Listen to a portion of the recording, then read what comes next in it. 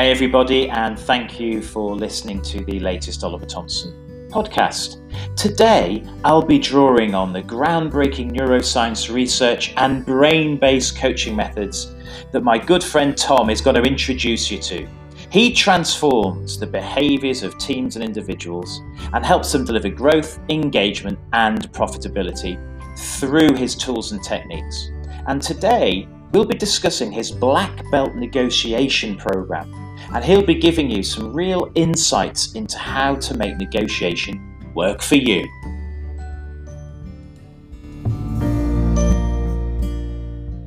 Oh, thank you. Oh dear. So Tom, tell us a little bit about yourself. Well, Ollie, I came from a very traditional family. Did you? I was brought up in London, Right. and I'm not particularly traditional myself. I know you're not. That's interesting. Yeah. Why not?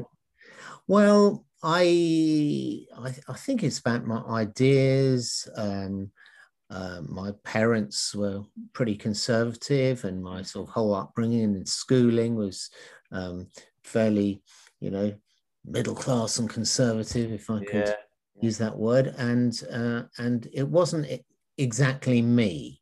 So as I grew up in my teenage years and so on, I started discovering my own identity and ways of doing things, and it naturally caused a bit of conflict, but not too much, but the normal things. And so I guess that creativity, innovation, developing things is what I love doing. Would you say you're a bit of a maverick? I'm not sure. Possibly some people who aren't mavericks would probably think I am. Yeah, I'd say it like that. And I'll tell you one passion I always had growing up was I wanted to be a rock star, and I never made it. I bought a guitar, thought, oh yeah, I'll put the guitar under my bed and I'll wake up like Jimi Hendrix. This was age 13, and of course it never happened that way. And then when I was 40, I thought, I'll try this again. So I bought a bass guitar. Did you? Brilliant. Yeah. I did things a little bit different that time. There you go. I had some lessons. Oh, did you? I did indeed, yeah. I practiced. I thought when age 13, I thought, I'll just be a natural. And so that was a real thing that I've taken on growing up that's made a big impact, that skills and so on, you have to work at them, build them. So and then I came across this idea of a growth mindset, and really that's my rule of thumb, if you like. That my guiding principle through life is it's a lifelong learning. And sorry, has that been something, that growth mindset? Because as you know, that's something I'm fascinated by. But is that something you've naturally adopted from a young age, or is that something in sort of the later years you've kind of adopted and said, you know what, actually that's going to be really useful for me? Very much my later years. I mean, when I grew up, I was told, oh, Thomas, you're really good with your hands, but you know what? Your brother's the intelligent one. so that wasn't very nice to hear. And I thought, I had a fixed mindset in those days. I thought, I'm thick. I'll always be that way. And it wasn't until much later in life I thought, that's just crazy, ridiculous. And we learn and develop as we go through life, and hopefully that's what I've done. Brilliant. That's what I love doing. I have a passion for learning and developing, and then passing on my insights and so on to other people. Yeah, and you're a very good musician now, aren't you? I wouldn't say a very good musician, Ollie. I'd say I'm a competent bassist. Right, but you enjoy it and you get out. I love it. Before COVID, obviously.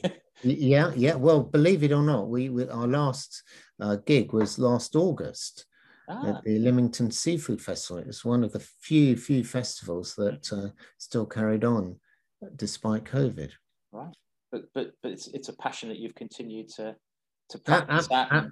Yeah, absolutely. I just so remember when I was, you know, again, when I was 13 and wanted to be a rock Yeah. star, I used to, with my brothers and sisters, I was the oldest.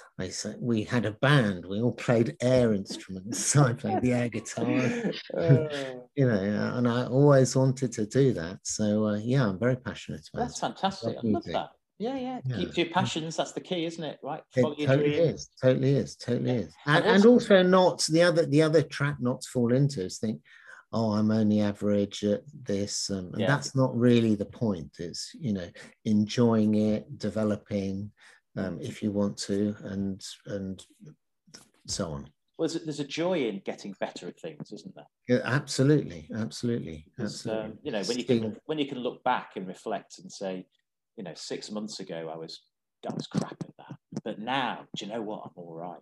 And then another 6 months go by, and you go, actually, I'm pretty good at this, and you get some really good feedback. It's kind of like a really meaningful part of life, isn't it? Just It creating. is, and yeah, and there's a lot of uh, that says don't compare yourself with other people, that Yeah. we're all prone to do. Oh, I'm not as good as him or her, or whatever. But compare yourself with how you were 6 months ago, as you say, 3 months ago, and Yeah. notice your improvement. And that's really what it's all about. Yeah. I can't remember who said it, but the only person I'm competing with is myself. It's about my future self. Who do I want to be in the future? Yeah. And then you work towards that consistently. And I think that's a good lesson for everyone. And I think comparison can be dangerous, but I think modeling, as you know, modeling and looking at people who are really good at certain things and thinking about the process they go through of becoming great can teach you a lot, actually. I think if you embrace that concept, not comparison, but development. Yeah. No, I totally agree, Ollie. Totally Yeah. agree. And Yeah. so you've got a passion, you've got your own business. That's another passion of yours, isn't it? Yes, it is. Yes, it is. Tell us about Absolutely. it. What do you do? Well, Well, I know what you do, but tell you everyone. know what I do. Well, our business is all about corporate development, Mm, helping people get better in the workplace, whether they're teams, individuals. mhm. And I think the thing that sets us apart is our neuroscience approach, Brilliant. which is all about understanding how the brain works, how it can work against us, understanding that what we need to do, what we shouldn't do, Yeah, and the traps that we can fall into, sure. the sort of thinking traps that we can fall into. So all our work is around explaining that to people, and explaining how they can develop, and a lot of the things that go wrong, the lack of resilience or stress. If we look at why that happens from a brain perspective, often there's some really nice tools, simple answers we can use to help with that. Brilliant. Now, am I right in thinking that you're self-taught as well, a bit like myself? Yeah, well, funnily enough, Ollie, my first career was information systems. I was Was a it? data architect. Data was Ah, my thing, and I what I found was that most of my work was explaining ideas and concepts about data and organization to. I was the bridge, if you like, between the user community and the IT community, and that's where my interest in people developed. mm, right. Okay. And so from that, you've sort of spun off and thought about, I guess, what makes people tick, how can you optimize people's performance, and all that sort of toolkit. And I guess it's grown from there, has it? Yeah, exactly. That's exactly right. You're a very Exactly. curious chap, aren't you? I know that of you. You're very curious about how things work. And I like Well, that. I've always been interested in science, and I was one of those guys that in the UK, for A levels, you either have to do arts or science, Yeah. and that never. I love both, Yes. um, and I think that's why I love neuroscience, because it is that sweet spot between Totally. people and science. Yeah, and logic and creativity and Absolutely, yeah. absolutely. And so within your business, I know you have also a sort of really strong element, passion, I guess, for sales and negotiation. So you've got a program called Black Belt Negotiation. Is that right? Black belt negotiation, absolutely. Brilliant. Yeah. So do you want to tell us a bit more about that specifically? Because I find it fascinating. Because I've been to some of your seminars, and it's great. You're really engaging and it's really interesting. But just for the audience, when we talk about black belt negotiation, because I love the metaphor, tell us more about it. What does it mean, and what does it stand for, and what's it? Well, to give you a bit of a history, how it Mm. came about 20 years ago, a letter landed on my doorstep saying, "Oh, your wife wants you a divorce. Could you move out of your house and leave her in peace there with 2 children?" I had no idea that was coming. Really? And it was pretty acrimonious, as you can imagine. And I thought, well, what do I need to do here? They're lawyers, they're counselors. Yeah. Yes, that's all good, but no one actually taught you how to negotiate. Totally. You know, we had a house, we had 2 kids, and the last thing I wanted to be was a McDonald's dad where I saw my kids every fortnight to take a McDonald's dad. Is that McDonald's? Well, that's, I don't know if that's my impression. Like that.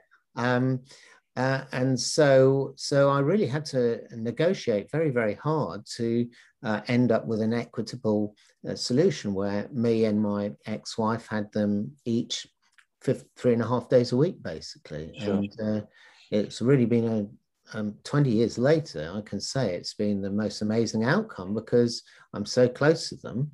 Oh. And I get on really well with my ex-wife as well. So it really has turned out win-win. And that is what black belt negotiation is all about, you know, win-win. Sounds a bit of a cliche, but that's it. It's all, so often people think you're either tough, and if you're too tough, you spoil the relationship with your negotiating partner, or you have to concede and then you build a better relationship. So what I convey in the Black Belt Negotiator program is actually, no, that isn't the case. If you negotiate well, not only do you get what you want, but you also build better business relationships.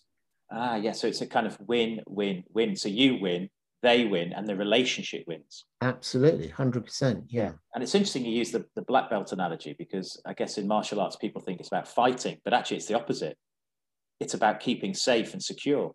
Yeah. And having the knowledge and the skills and the expertise and the mindfulness to not hurt people at all, actually. It's just when you need it, you can use it. And the best thing actually about that is people knowing that you can use it, and when you don't, everyone's all right. Absolutely. And it, you know, it is a catchy title. But you're absolutely right. There, you know, negotiation is absolutely not about force. Yes. You know, if you have to use force, you've lost already. It's really about understanding the other person, empathizing. And in fact, there's a great story. Chris Voss, the ex-FBI hostage negotiator, before he took over, generally when there was a hostage situation, the hostages used to get shot up. What he learned very quickly is you have to create empathy with the hostage takers. Now, that doesn't mean agreeing with them, but it means not invalidating their viewpoints.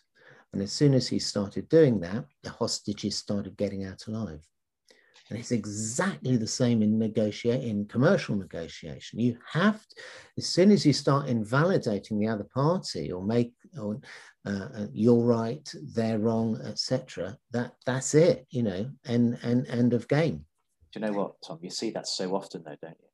You do, Wally. I mean, not just in sales and negotiation, but in politics. You know, the black and white is them and us, you know. And that's why conversations break down, because you start arguing when you can't communicate.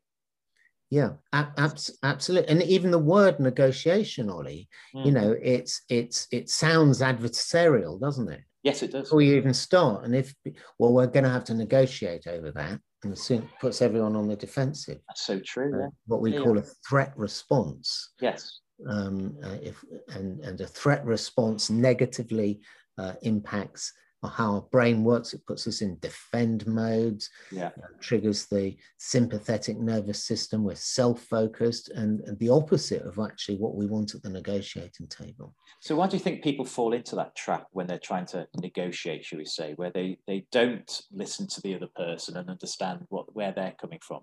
Why do people default to not doing that? It seems so obvious, doesn't it? But it's not. Yeah. I mean, that's a really interesting question, Ollie, and I think it is about self-preservation. When we evolved, uh, we were the idea was to keep ourselves safe, um, safe from predators, and that's the primary motivation of the brain, looking out for threat. And so I think that's why it's so easy to trigger a threat response, because it is the default. We're looking out for it, even if one isn't there. It is much more easily triggered than the other type of response that we call a reward response. Yeah, and I suppose if you're a salesperson, let's say, and you have targets, you're instantly under threat from your bosses, aren't you, to hit those targets? Yeah. Because straight away, every conversation you have, I guess you're feeling that that pressure. What are your numbers? What are your numbers? Yeah. Oh my God, have targets. So that targets conversation, so that conversation that you enter into, in the back of your mind, you're going, I need this because I need to hit my target and my numbers, right? Yeah. And so straight away, the other person that you're negotiating with will get a sense of that pressure and threat. Absolutely, and the defense mechanisms go up, and you're less like, they sense your attachment to the outcome. Yes, and you're less likely to get that outcome. Yeah. Okay. So that's interesting. So when we talk about black belt negotiation as a program, if someone was to go on to the program, what sort of things would they experience that would prove really interesting and useful for individuals in that sort of role? Well, a whole host of things, Ollie. And I suppose one of the things that I talk about is confidence. Okay. Because if I'm negotiating with you or having a conversation with you, I could say exactly the same thing, either with confidence or without confidence. Sure. I could negotiate with you, say the same things, first time round with confidence, second time around without confidence, and it would come across completely differently.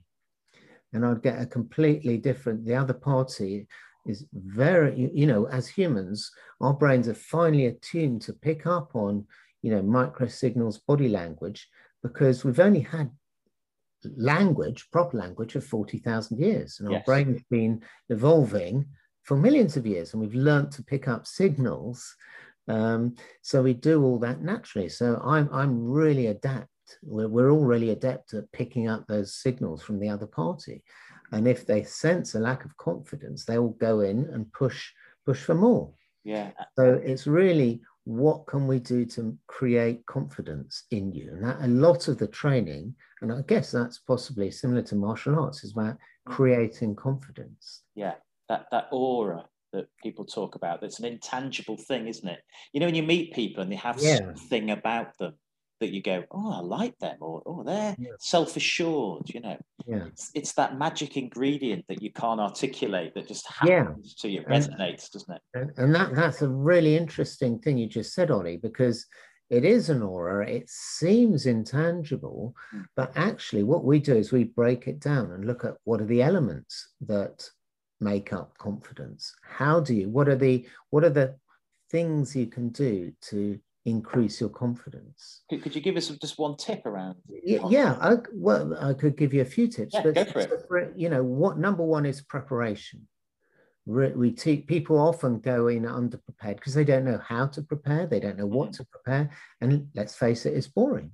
So we make preparation exciting. We tell them exactly what they need to prepare, how they should prepare, who with, so that when you're at the negotiation, you feel really relaxed. You've done all your homework and you feel confident. Yeah. And so whatever is thrown at you, you've got that confidence. And if you're underprepared, your brain goes into panic mode. They say something, oh my God, I didn't prepare for that. Your brain goes into panic mode. And like anything, when you start panicking, that's it, you're lost. Yeah, is that sort of need that we have, the instinctive need for certainty? So when you're planning and preparing, you're creating a more certain experience that you're familiar with, even though you've imagined it and planned it. You're more likely to get what you want because you've done that. But if you don't, it's the unknown, and that's Exactly, exactly. The brain hates uncertainty. And Yeah. if you think, oh, I don't know what's going to happen at this negotiation, you've created a threat response for Yeah. yourself. Yeah. Yeah, So that's the true. more you can go, I mean, there'll always be some element of unexpectedness, but the more prepared you are, the more you can calm down. Yeah. And element is we have a structure. So there is a very distinct 5-step funnel that we've created in Black Belt Negotiator. And so we tell people exactly what they need to do at each stage in the funnel, what they shouldn't do. And one of the key mistakes people make is start talking numbers. So they go in and start talking numbers, and before they've even built a relationship, or So right. so it's not right till you're towards the back end of the negotiations should you start talking numbers and specifics. The Why do people first do bit, that, Tom? it's just they don't know how. No one's taught them. Mm. Uh, and B, I think it's nerves. Oh, I've got to say it. Oh, that's too high. We're not going to pay that. Or no, that's our bottom line. And those are the sort of things that alienate. Or that's just out of the ballpark. That Yeah. proposal. Yeah. And it's just sort of nerves. We think we know we've got to say it, so we go in and say it. Yeah. In the wrong place at the wrong time, and it alienates the other party. Yeah. Because we're making a proposal before we even know what the territory is, how the land lies.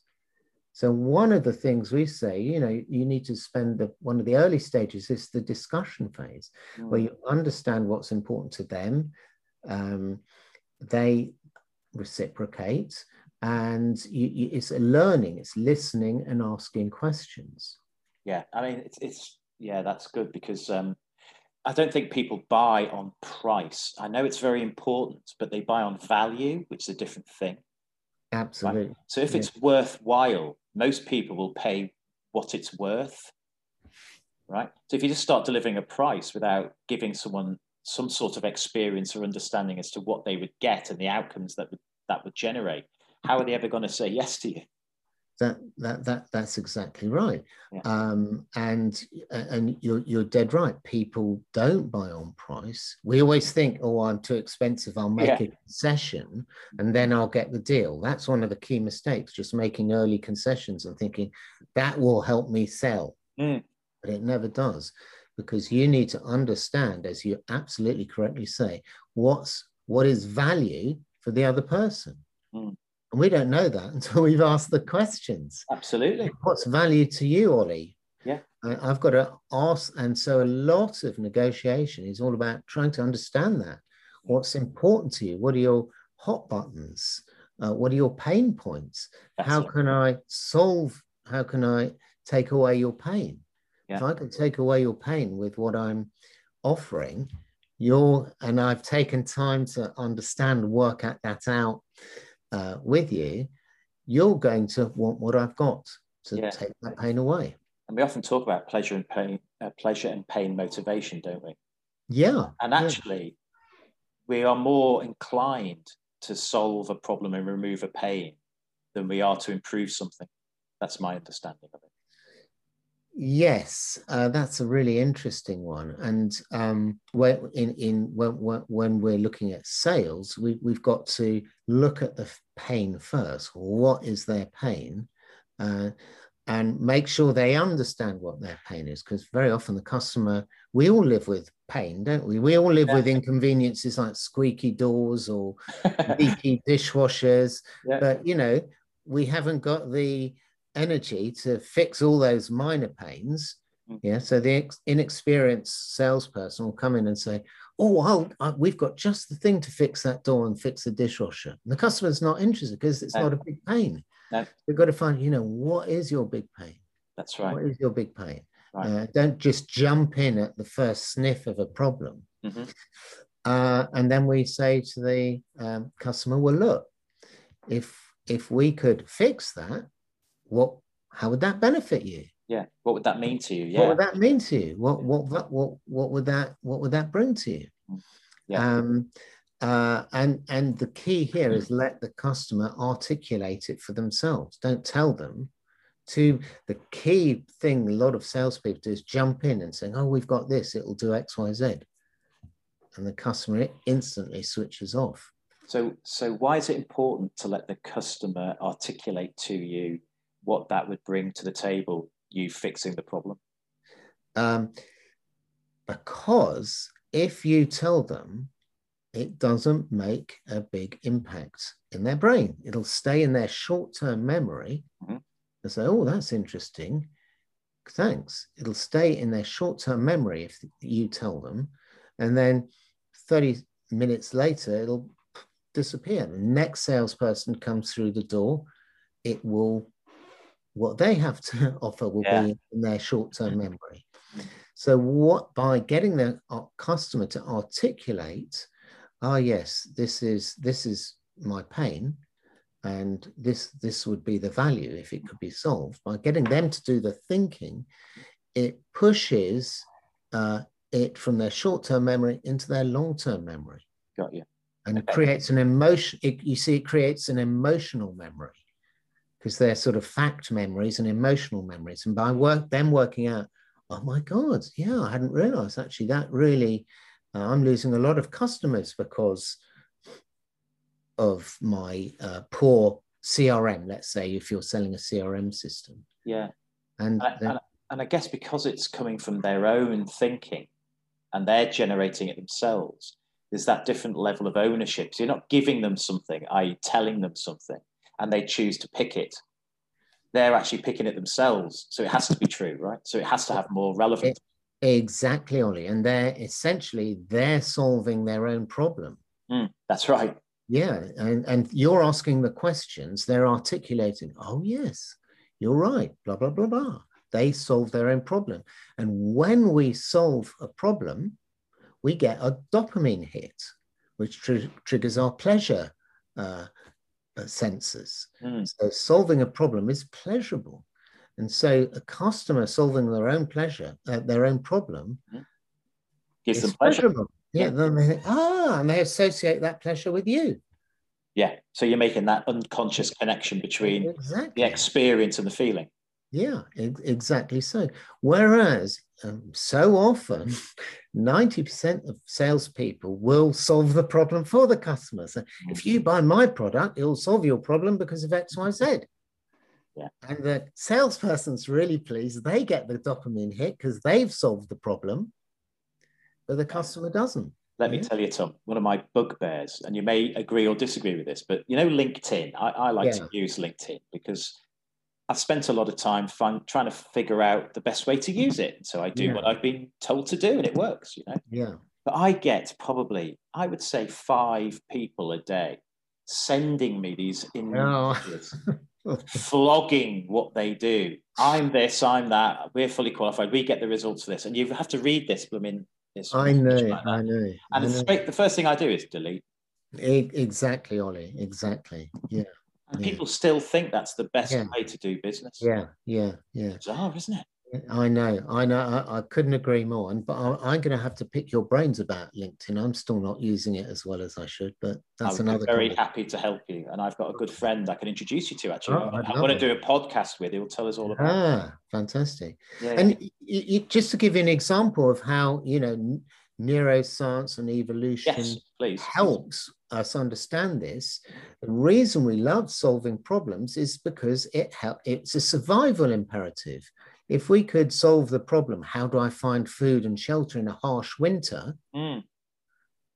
We're rewarded for that by the dopamine hit. So it's critical for our survival. And a lot of our primary motivations originated from our hunter-gatherer days and were survival imperatives.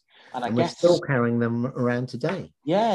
And I guess if you're in a community as well, if you are resourceful, right, then you have value, don't you? Absolutely.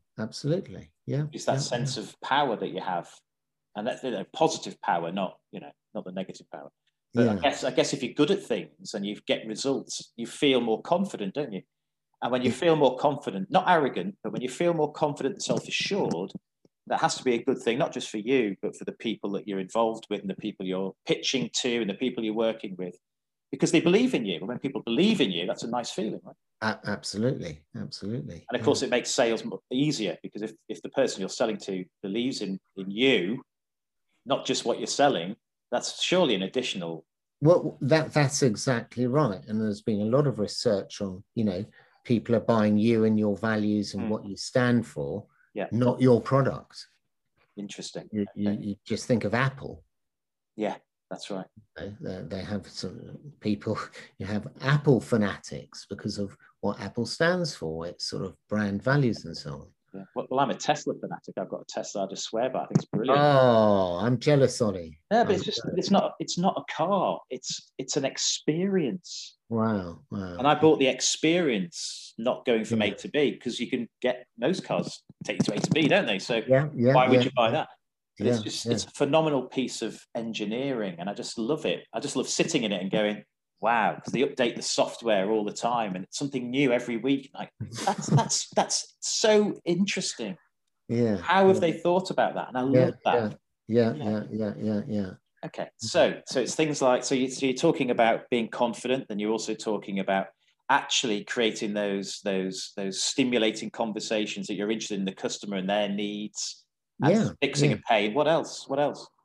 I mean, one of the things is making sure you add value at each step. So you're, and again, the conversations I love with customers is when they say, "Oh, that was so inspiring. Thank you." They didn't even think I was trying to sell something. And I think having the mindset, my job is to help customers. And certainly my passion is inspiring people. And if I can inspire customers, they're much more likely to want to do business with me. Yeah, that's interesting, because so what you've done is you've turned people love a sales process, don't they? They love models that you have to follow. Yeah. But without the neuroscience, without the emotional intelligence, without the insights that you're talking about, it's dry, isn't it? And people know when they're being processed. But what you're talking about here is having a conversation with somebody else that is stimulating and fascinating and valuable, rather than just trying to flog something that somebody might not understand that they need. Exactly. And I learned really early on in my career, I had I sort of thrown into sales, and right.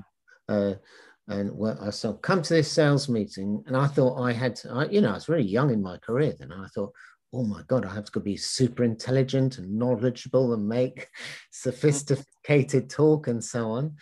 And I was completely on edge. And it wasn't until I understood that, a huge part of selling is about asking questions. Another key thing I love is generous listening. Yeah. Oh, tell us more. I love a Stephen Covey quote, which is, listen with the intent to understand, not with the intent to reply. Yes. That's awesome, because, in a negotiation situation, all the time we're looking at how can we pick holes in their argument.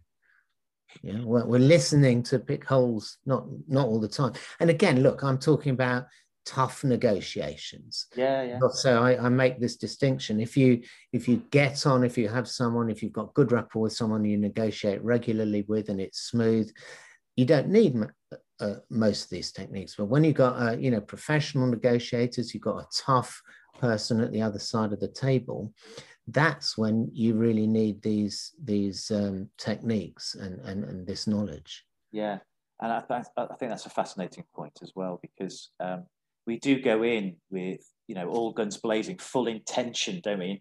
Strong intent to sell what we're offering, and they should listen to us, shouldn't they? Because it's a really good product or service. Yeah. But actually, that's the opposite of what you should be doing. Yeah. And it's really interesting, because when I say at the beginning of our programs, I say to delegates, what goes wrong in negotiation, and some of the things is the customer doesn't listen, or the customer doesn't understand, or they keep changing their mind, or whatever. And I say, how can we reframe that so that you take responsibility? Yeah. They say, maybe I don't listen. Yeah. Maybe I don't ask the right questions to understand. And do you find that people are kind of, the threat response kicks in when people disagree? You know, people call them objections, and I hate that. Yeah. Oh, yeah, yeah. Because I don't really believe that people object. I just think people don't fully understand, right? Yeah. Trying to fill the gaps. An objection. And I mean, there's a common myth, which is, oh, an objection is a positive thing. You know, it means they're interested, which is absolute nonsense. An objection means you haven't created value. They don't see the value. So you know, part of your communication hasn't worked. Yeah, yeah. And what I find fascinating is a technique that I learned through neurolinguistics, neurolinguistic programming, NLP, is the agreement frame.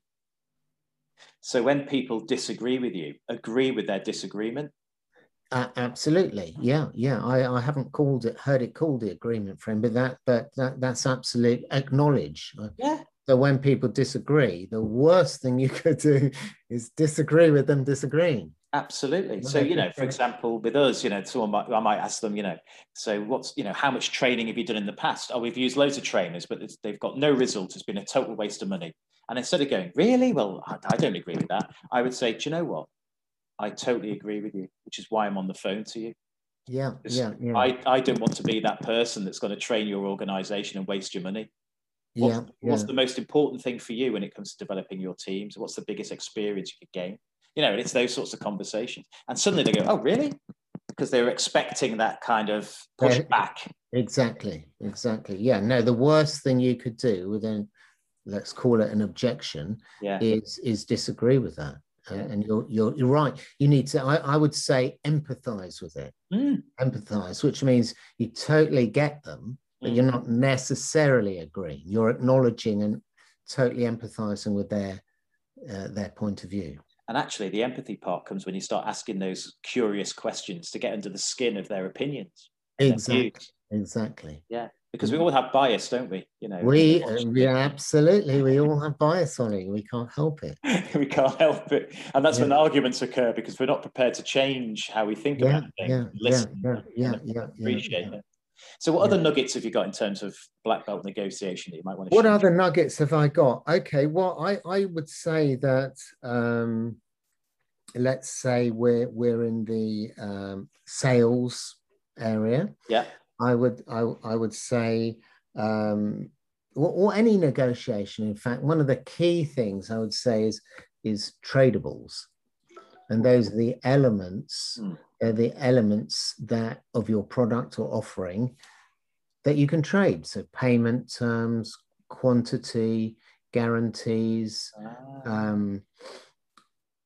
remedies, etc. So think about, and some of them are intangibles, like, you know, could we have a referral from you?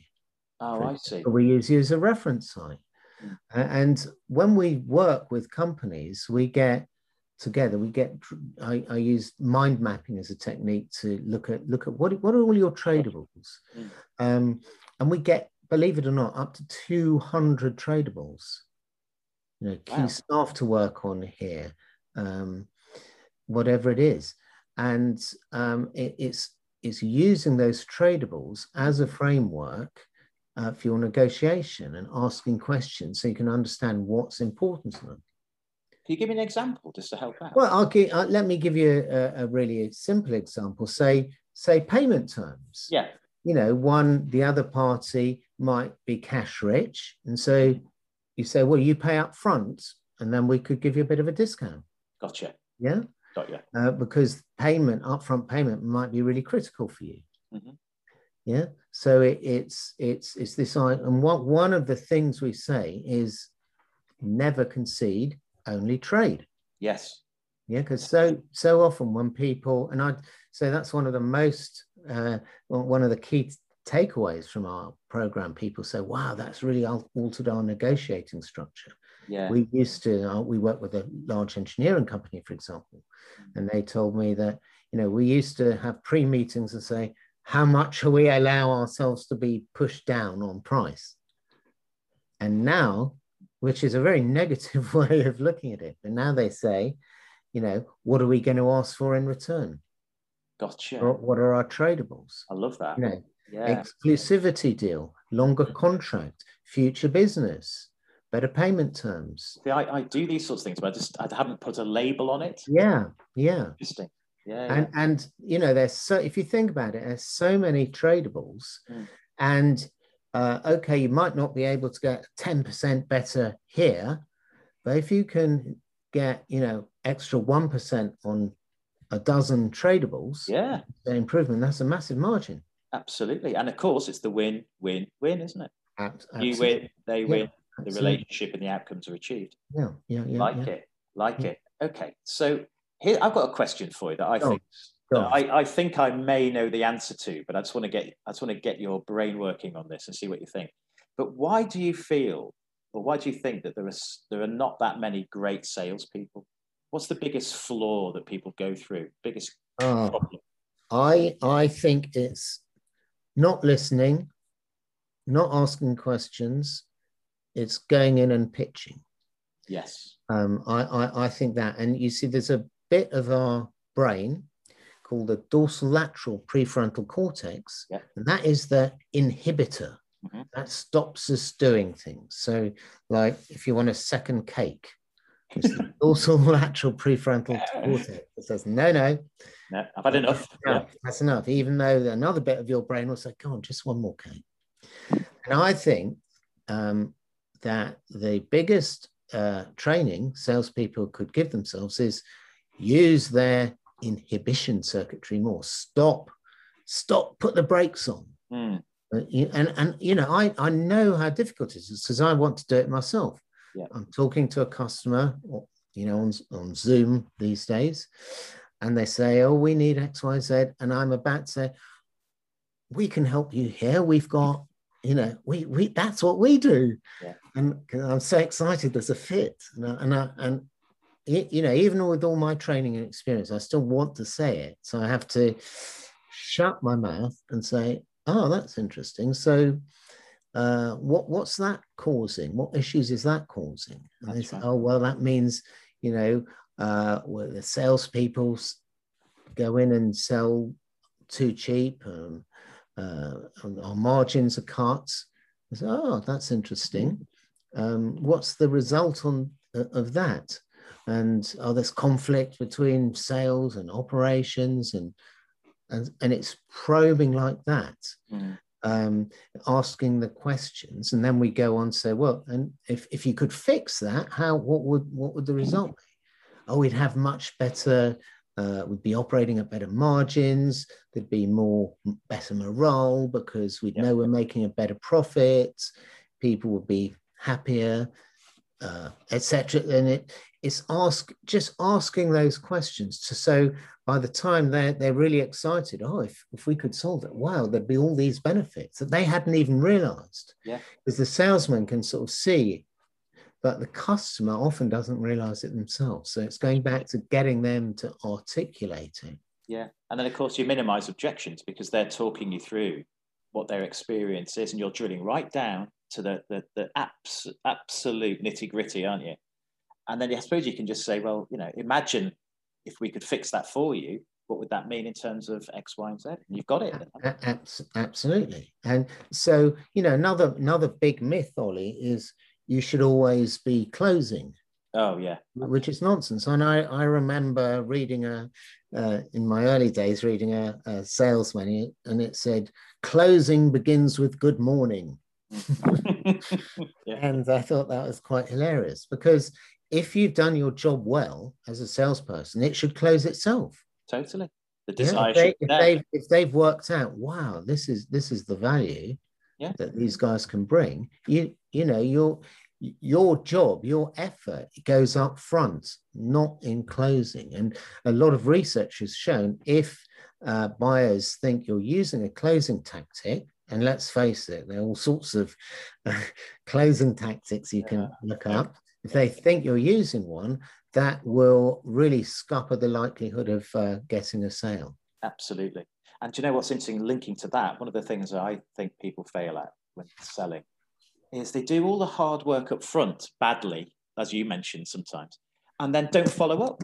Oh, yeah. That's don't follow up. It's incredible. Yeah. Oh, yeah, they talk about pipelines. I've spoken to so and so, and I've spoken to, Yeah, and all the activity. But then the meaningful bit is what you do after you've had that conversation. yeah, totally. And of course, they're always chasing the customer because they've not sold properly. Whereas actually, the customer should be coming to you because it's a no-brainer. Absolutely. Right. And you know, a little, just a little tip in terms of chasing the customer there.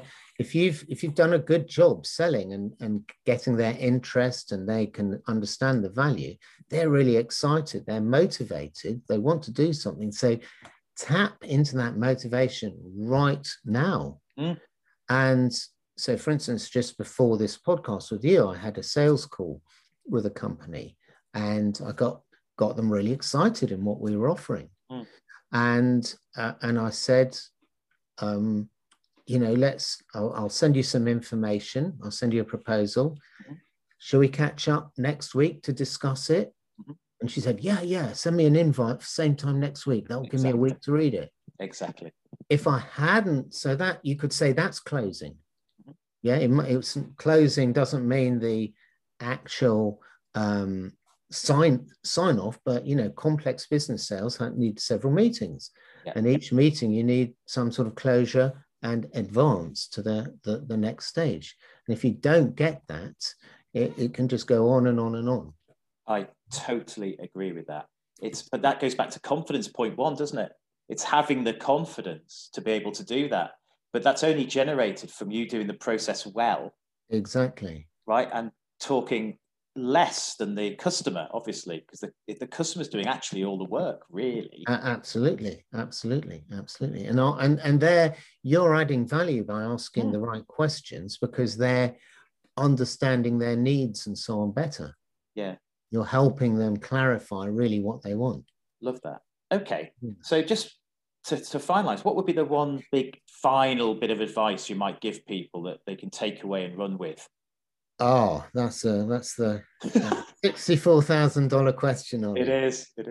And I would say, now this might sound a bit odd, but I would say chill out and enjoy the process. Whether you're negotiating, whether you're selling, chill out and enjoy it. Because if you enjoy the process, then you're going to perform a lot better. If you're uptight and you don't really want to make the call or whatever, or nervous, you're not going to perform as well. I totally understand that. And how do you enjoy it? You know, your listeners might be thinking, well, that's a bit naive. How can I enjoy it, etc. Be less attached to the outcome. Yeah, be committed. There's a difference to being committed and being attached. So do the best you can and have a growth mindset about it, I'd say, finally. Yeah, so always be learning. Yeah, what did I learn? Okay, that didn't go how I wanted. What can I learn from that? Brilliant. Rather than, stupid customer. Oh, didn't know what they wanted. Absolutely. Too often people blame the customer. Yeah, that's right. Actually, I just want to pick up on something. You said the difference between commitment and attachment. What is the difference? Well, commitment is I'm really committed to helping this customer in the best way I know possible. Yeah. Yeah. So I'm committed to the process, if you like. Yeah. But I'm not attached to the outcome. Yeah. I'm not attached that they'll sign. Oh yeah, we must sign this contract. Yeah. Because they're going to sniff that out. Yeah. If you're really attached, and so go. It's like going in with an agenda, if you like. Yeah. Yeah. Don't go in with an agenda, because it's not very nice for the other party. That's right. And I guess you're like me. If you're passionate and you enjoy what you do, and I love what I do, and so I don't ever sell. I just enjoy the experience of teaching people what it is I can provide for them. And you know what? Some people want it and some people don't. Some people understand it, some people don't. But the vast majority will at least invest some time in listening to me. And I've met people and I've sold 2 or 3 years down the line, not necessarily immediately, because I invest in the relationship. Yeah. Absolutely right, Ollie. Yeah. So important. The Yeah. short-termism in sales is that's why some organizations that always give people targets, week targets. And I get it. I do get it. But you know what? Sometimes there are some people who take a bit of time to close a big piece of business, and that's their skill. And there are some people who just win small piece of business regularly. Either way, they're both valuable, aren't they? Absolutely, absolutely, and I totally agree. You know, we also recently won a bit of work that was 3 years in the pipeline. Yeah, that's right. And sometimes that's how it is. And if you continually nurture the relationship, at some point in time, that will pay off. Yeah. As David Soul once said, "Don't give up on me, baby." Back to your rock and roll roots there, Tom. Thank you. So how can we find you, Tom? How can people listening to this podcast? Well, they can check me out on LinkedIn. Yep. And I'll provide a LinkedIn address or my email. Yep. Contact me directly or visit our website. Our website is team-working.com. Brilliant. Fantastic. And I love your LinkedIn videos. You do these really punchy, insightful. I don't know how you do it in the time, actually, but you do some really cool stuff that you can just watch and go, oh, yeah. Oh, yeah, I like that. Yeah, I'll think about that. And it resonates. So it's really good. Oh, well, thank you, Ollie. I love that. I posted one today, actually. Yeah. I'll have a little look after this. Yeah, have a check that out. Share it. Yeah. Brilliant. Please do. Thank you so much. Really appreciate that. And I'm sure, as we always do, we'll speak on a regular basis, and I'll see you soon. That'd be lovely. Cheers, buddy. Cheers, Ollie. Thank you very much. Cheers.